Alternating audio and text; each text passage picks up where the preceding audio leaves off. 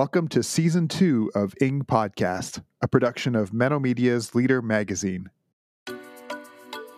What does it mean to authentically follow Jesus? Each week, Ing Podcast invites you to join us on a journey. Join us as we talk with people of faith who are creatively thinking, growing, and being. People who are reimagining and exploring what it means to enrich faith in a complex world. The future of the church flourishing is embodied spirituality. Because we live in a time of trauma, we live in a time where all of the reactivity and the dualism of us and them and me and you and good and bad and right and left, all of that comes out of a restlessness inside of us that the intellect and more doctrine and more putting information in is not going to penetrate that. Our conversation begins now. Join us as we journey together. Hi, I'm Dennis Edwards, Associate Professor of New Testament at North Park Theological Seminary, and are delighted to have a conversation with Michael John Cusick, founder and CEO of Restoring the Soul. Michael, welcome. Thank you, Dr. Edwards. It's great to be on your podcast. Well, we've had several conversations, and you can call me Dennis. Michael, even though we haven't met in real life, I've been so grateful for this connection that I feel like we've established since you first invited me on your podcast. I think I've been on a couple of times. But can you tell us right away what Restoring the Soul ministry is? And then we'll get a little bit more into your own background.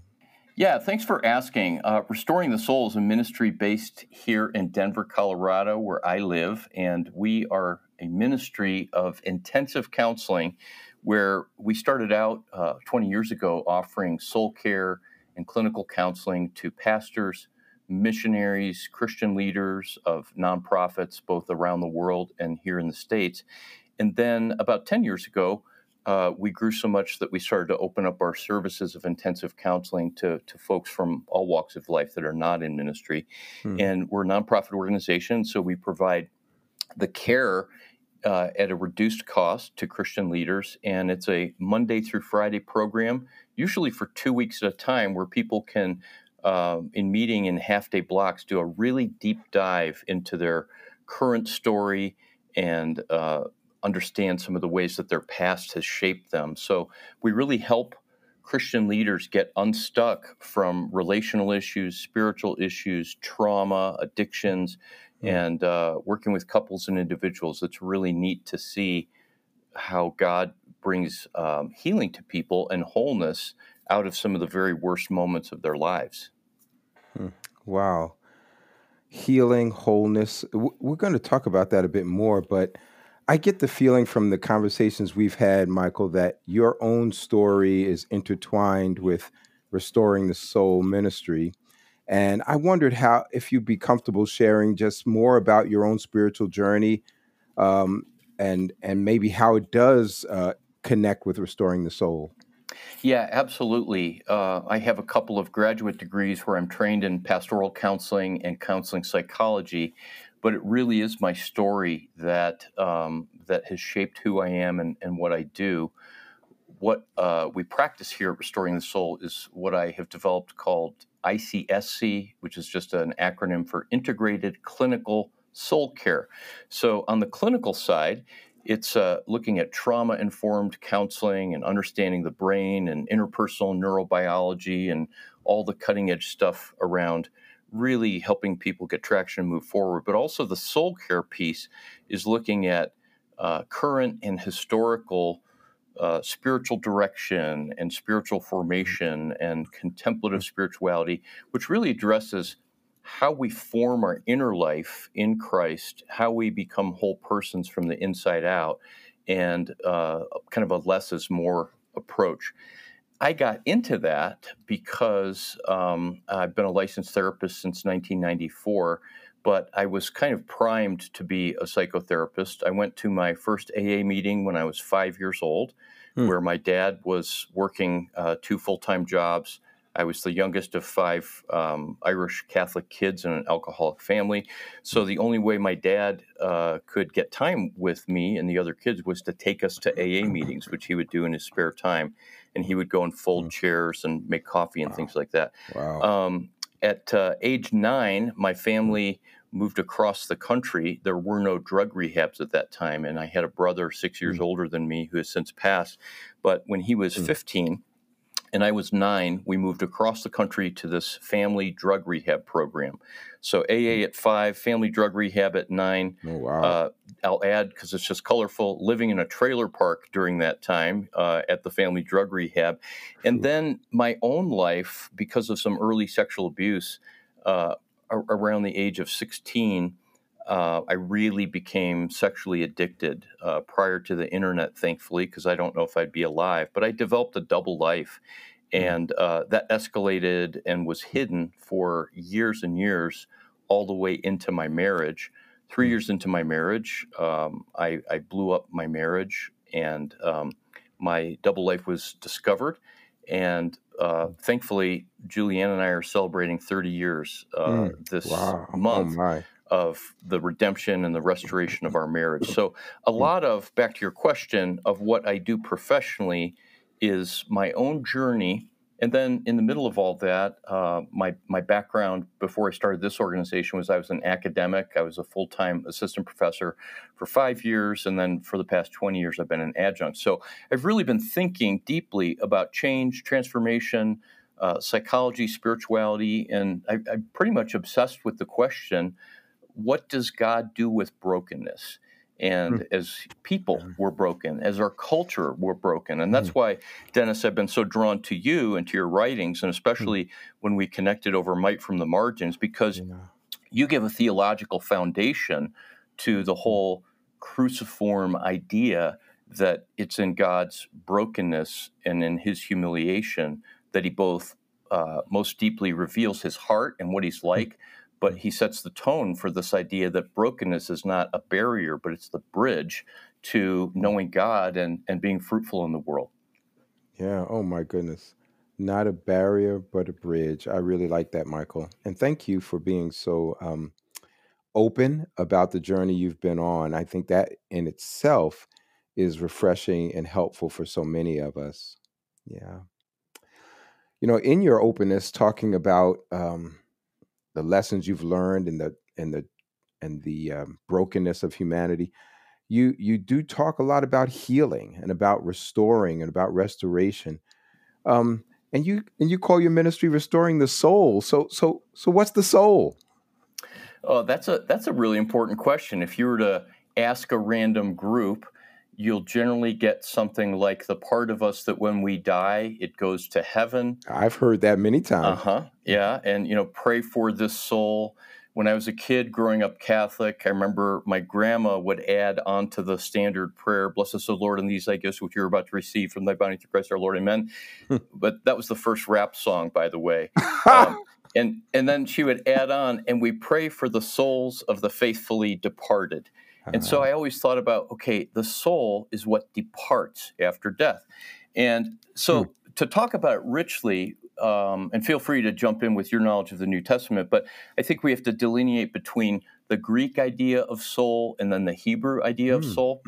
And interestingly, about 2 years ago, a friend who's a huge Wall Street Journal junkie sent me an article that Wall Street Journal wrote called the business world, the marketplace is reclaiming the Hebrew idea of soul. And the title was something like that. And what it said, and this just backed up what I've been teaching for years, the Greek idea of soul is very rationalistic, and it's typically mind, emotions, and will. We think, we feel, we choose. Yeah. The Hebrew idea of soul is far more holistic, and it's the body, the mind, the emotion, and the will. And if you have a soul idea, if you think of a human person in terms of just mind, emotions, and will, then you get into this dualistic reality that body bad, spirit good, that spirituality cannot bump up against your humanity because our humanity is physical and it's matter, and therefore we should overcome that. When in fact, maturity in Christ is becoming more human, not less human. Yeah. And so thinking of the soul holistically like this is, and this is especially important to therapy and trauma in the world we're living in today, is to have an embodied spirituality, a spirituality that begins and ends in our body as we're here on earth. So that if I am restless and I have tension in my chest and in my shoulders and in my jaw, I recently got diagnosed with TMJ. I don't know what that stands for, transdibular or something, but I couldn't open my jaw one day. And I had to eat pudding and small things. And they said, well, go do this, this, and this, and nothing helped. Ultimately, they said, it's stress, and you grind your teeth at night. And so what's happening in me emotionally, spiritually, relationally, how I live the rhythms and patterns of my life, that gets played out in my body. Right. And if we can actually start with the body's this container on the outside and say, what does my body tell me about my soul? It was Thomas Merton who first said that all Christian spirituality is simply about what we do with the restlessness in our soul. So what do we do with the restlessness in our body? And I think these are such crucial questions. You're a theologian and you're asking, what is the soul? But Freud and others started out 100 and some years ago, and psychology was the study of the soul. Wow. That's really helpful. I think in my own journey, I'm learning how folks in your field use the term mindfulness a lot, and there's this sense of paying more attention to what's going on in your body that actually I'm learning to practice now, even at my age, to pay more attention to my body, because it does relate to how I'm feeling in my mind and everything else. The connection that you put there, I think you're right, especially from a New Testament perspective, because we get to Gnosticism from that dualism that you were talking about. We'd like to thank Larry and Janet Newswanger of Lancaster, Pennsylvania, for being generous donors to Menno Media. Larry and Janet are part of Menno Media's 2022 Provident Giving Society, a group of generous supporters who provide foundational resources so Menno Media can always pursue mission over profit in a very competitive publishing environment. If you enjoy the content provided by Ing Podcast and other Menno Media materials, please consider donating and supporting our work today at www.mennomedia.com/donate.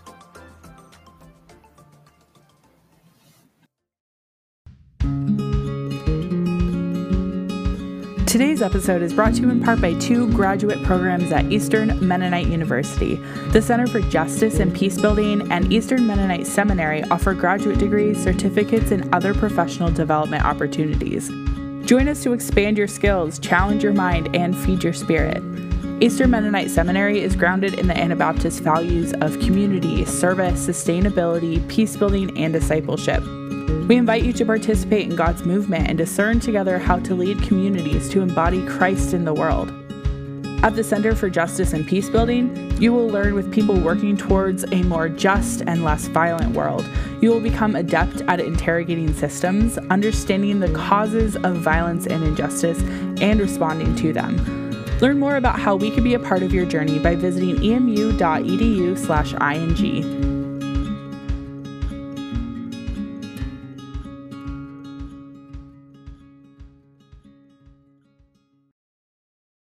So what's restoration look like?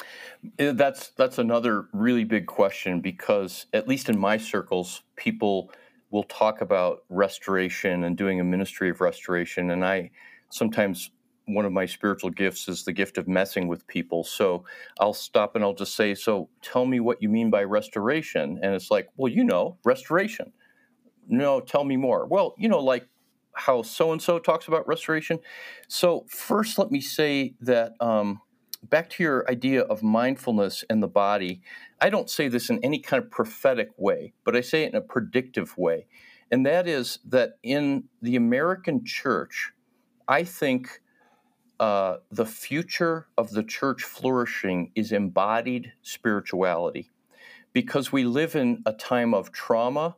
We live in a time where all of the reactivity and the dualism of us and them and me and you and good and bad and right and left, all of that comes out of a restlessness inside of us that the intellect and more doctrine and more putting information in is not going to penetrate that. And so restoration is closing the gap between, on the one hand, and if people were watching this as a video or if I was at a whiteboard, I'd draw a continuum. But on the left side of the continuum is what we believe. And historically, and especially in modernism in the 20th and 21st century, what we believe, we nail that down, right, with our left brain. And modern evangelical Christians, we've got podcasts and Christian bookstores and videos and, how many different Bible translations. And so we believe and we know here, and we claim to have certainty and accuracy about that right belief. But then on the other end of the continuum, it's not belief, but it's experience. And our experience is, for 99.9% of people, it's radically different from what they believe. For me, I remember the day, I'd been a Christian about 8 years, from high school into early college, and I'm standing in a worship service, and they were singing, "As the deer pants for water, so my soul pants after thee." And I got to the line of, "And nothing I desire compares with you." And as soon as I spoke those words, I said to myself, I don't believe that, and that's not true. And then I started thinking about it, and I thought, actually, I do believe that. Deep, deep down in my heart, I believe that nothing compares with God. But man, that's not my experience. Because I was addicted to porn, and because I would be seeking out hookups, and I had such profound shame on the inside, and I didn't understand the difference between guilt and shame. So I'd read 1 John 1:9, and I would confess 100 times in 24 hours, like Martin Luther, and then I wouldn't feel forgiven. I wouldn't feel cleansed. And so it was the shame that was lingering there, these lies of the enemy that have been kind of like arrows shot into my wounds. So this is a big paradigm as I work with people, as I'm always thinking about what's the gap between what they have as their life vision, their kingdom vision, if we could say it that way, what they believe, and then what they experience. And if Jesus says the truth sets us free, a lot of times we define the truth that sets us free as God's word. So I just need to get more and more of his word into me, which is what I did. But I'm convinced, in the context of that passage in John 8, as well as just the bigger idea of truth, that God is concerned with us dealing with our truth. So as you and I have had conversations about what it's like for you to be a black man in the last 2 to 3 years, much less for your whole life, and you have to deal with the emotional realities of that and the intellectual incongruence between what you believe the scriptures say and what your experience is, that's the truth that sets us free. And the truth that set me free wasn't just got to get more of God's truth in, but will I tell the truth? Can I tell the truth about my own story? And then can I be humble enough? And I understand you're writing a book on humility. Can I be humble enough to trust God with who I actually am and with what's actually broken, instead of going, okay, God, I'm going to try to fix this and clean this up, and then you and I can be connected. And I think this is so important because, to your question, the very first thing toward restoration is to tell the truth and to tell truth about ourselves. But this is how we heal racism. What would happen if myself and 10,000 other Christian leaders got up on stage, white men of privilege, and said, "Hi, my name's Michael, and I'm a racist." And I am standing here before you saying, I don't know what to do about it. I don't know how to change. I don't know how to get these reactions, feelings, thoughts out of my head, my body, etc. But here I am, and Jesus, please heal me. Instead of starting with, and I'm really, really sorry, and I'm going to work toward reconciliation. That's penance. That's a kind of sophisticated putting the cart before the horse. So the truth is so ugly that we often say we love the truth, but we don't. How might you see what you're talking about, this holistic notion, restoration, the other images that you've used. How might you just kind of uh, uh, address the divisions within us or among us in with the tools that you're describing for us? I think that the divisions that we see among us, and you're so right, right now, political and racial seem to be the two most painful Mm-hmm. and the two that are getting so much attention, and rightly so. The division between men and women, the division between conservative and liberal. And I think that all of those divisions are extensions of the divisions within ourself, because the unity of the Trinity has to be our model to go back to. So I've not heard a lot of conversation around racial healing and gender healing of people saying, well, let's take a long, hard gaze at the Trinity. And again, Dallas Willard said, the question, what is the Trinity? Three persons, one substance, blah, blah, blah, parsing out, whether there's subordination or equality. He said those questions are not helpful, but the question that's helpful is, what is life like within the Trinity? What must it be like? And see, the divisions in our world are very unlike the Trinity. So the life that it's like, and of course I have not even scratched the scratch on the top of the surface, is that it's three separate people, persons, and one united substance. And so what would happen if Republicans and Democrats said, we are separate, we are different, our goal sitting down is to be one?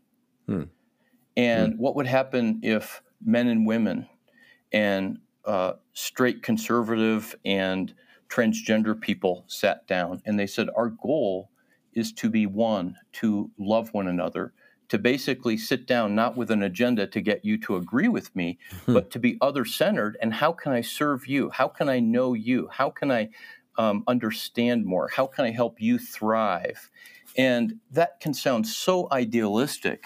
Yeah. That can't happen cognitively or intellectually or through information. It can only happen experientially. And generally, it will only happen through a kind of radical humility that generally only comes through a person's suffering or failure or shame or something like that. Now, I have to be the first guy to say, I can talk about this and I might be able to articulate it, but I have my own little special prejudices right now. I mean, I could go off on Donald Trump or Joe Biden, it doesn't matter which one, and say, here's how wrong I think they are and everything. And then I've become the very thing that I'm hating. And I'm not saying there's not a place for criticism, but if my own heart is not to put their best interest to want to bless, then I'm somehow in a place where I'm unable to love them. And I remember you and I talked about in my podcast this needing to be attached to the outcome. And so if I have to be attached to the outcome of my political party has to win, or this congressman needs to vote this way, then I can't love them because I need something from them. And there needs to be an inner freedom to be able to sit down and love in this kind of a way. Yeah. Wow. Whew. Inner freedom, love. These are good words, man. I'm appreciative of that. Well, Michael, we could talk for a long time, and maybe we'll have to have another conversation because I see a lot of places of intersection between what you're doing and other areas of study, whether they're theological, biblical, sociological. There's just a lot of places where we could go. But let me just ask as we wrap up, what's percolating right now for you, and what maybe would you like to leave our listeners with, and let them know how they can find what you're up to and what you're working on? I think the thing that's most percolating in my heart right now is this idea of union with God. It's what I've been thinking about, writing about, I have a book that I'm almost ready to present to a publisher. This will be my second full book, and it's called Love Has You. And there's a famous Franciscan who, when I wrote my first book, I sent them a copy because they had done some writing, and they were kind enough to write back. And the little sign-off simply said, "Love has you."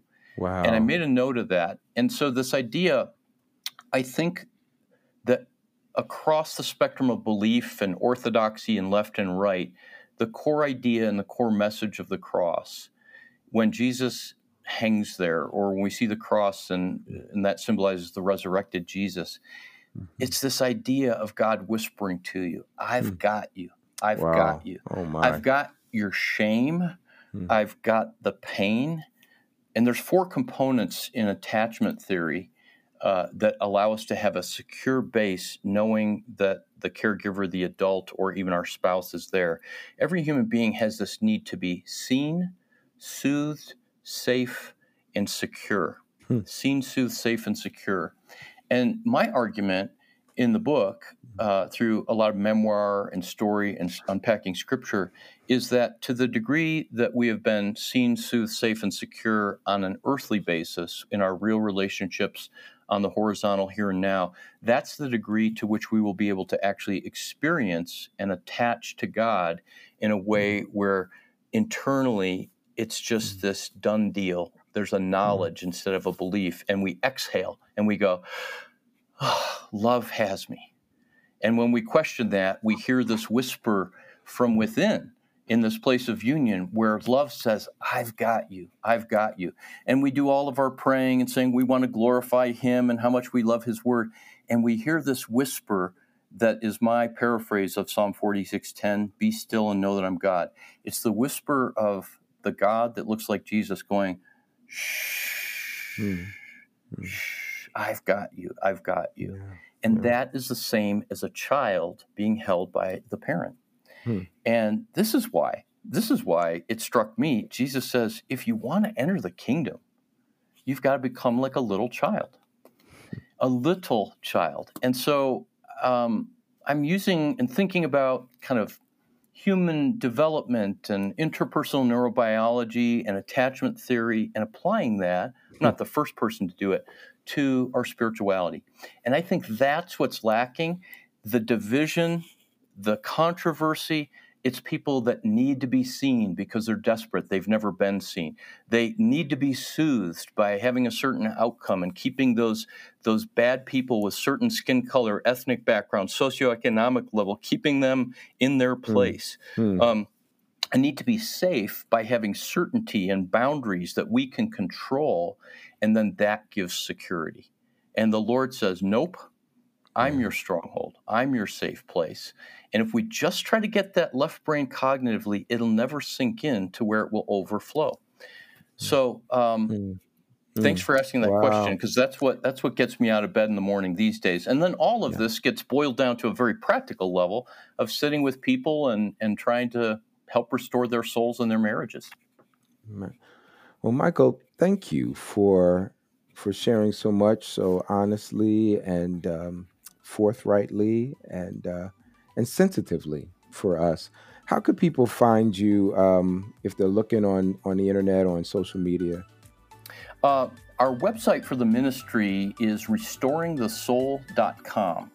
And we also have a podcast that has been just a huge surprise in terms of the response. And we have a weekly episode where have people on like you that are writers, authors, thought leaders, and then I have a lot of my own content that I introduce there. But that's the Restoring the Soul podcast that's on Apple and all of the others. And then I have a personal website, Michael John Cusick, where people can reach me for speaking and training and that kind of thing. But Restoring the Soul is mainly the intensive counseling programs that we do with leaders and folks from around the world. All right. Thank you very much. Next week on Ing Podcast, we're joined by writer and speaker Amy Julia Becker. I'm thinking also about the number of references to the body in Scripture. There's a very famous verse where Jesus says, "Come to me, all you who are weary and heavy laden, and I will give you rest. Take my yoke upon you. And that is literally something I now pray when I feel my shoulders getting really tight, right? And I ask myself that question, like, what yoke am I taking on myself right now that I don't need to? As always, we'd like to thank our guests and all who support Ing Podcast. Thank you for joining us on the journey. If you enjoyed the show, please leave us a review in your favorite podcasting app. And if you have something to share, send us a message at theing@menomedia.org or by leaving us a voicemail. Ing Podcast is hosted by Reverend Allison Moss and Reverend Dr. Dennis Edwards and produced by me, Ben Weidman. Views and opinions expressed on Ing Podcast are those of our hosts and guests and may not represent that of Leader Magazine or Menno Media. Ing Podcast is a production of Menno Media, a nonprofit publisher that creates thoughtful Anabaptist resources to enrich faith in a complex world. To find out more, visit us online at menomedia.org.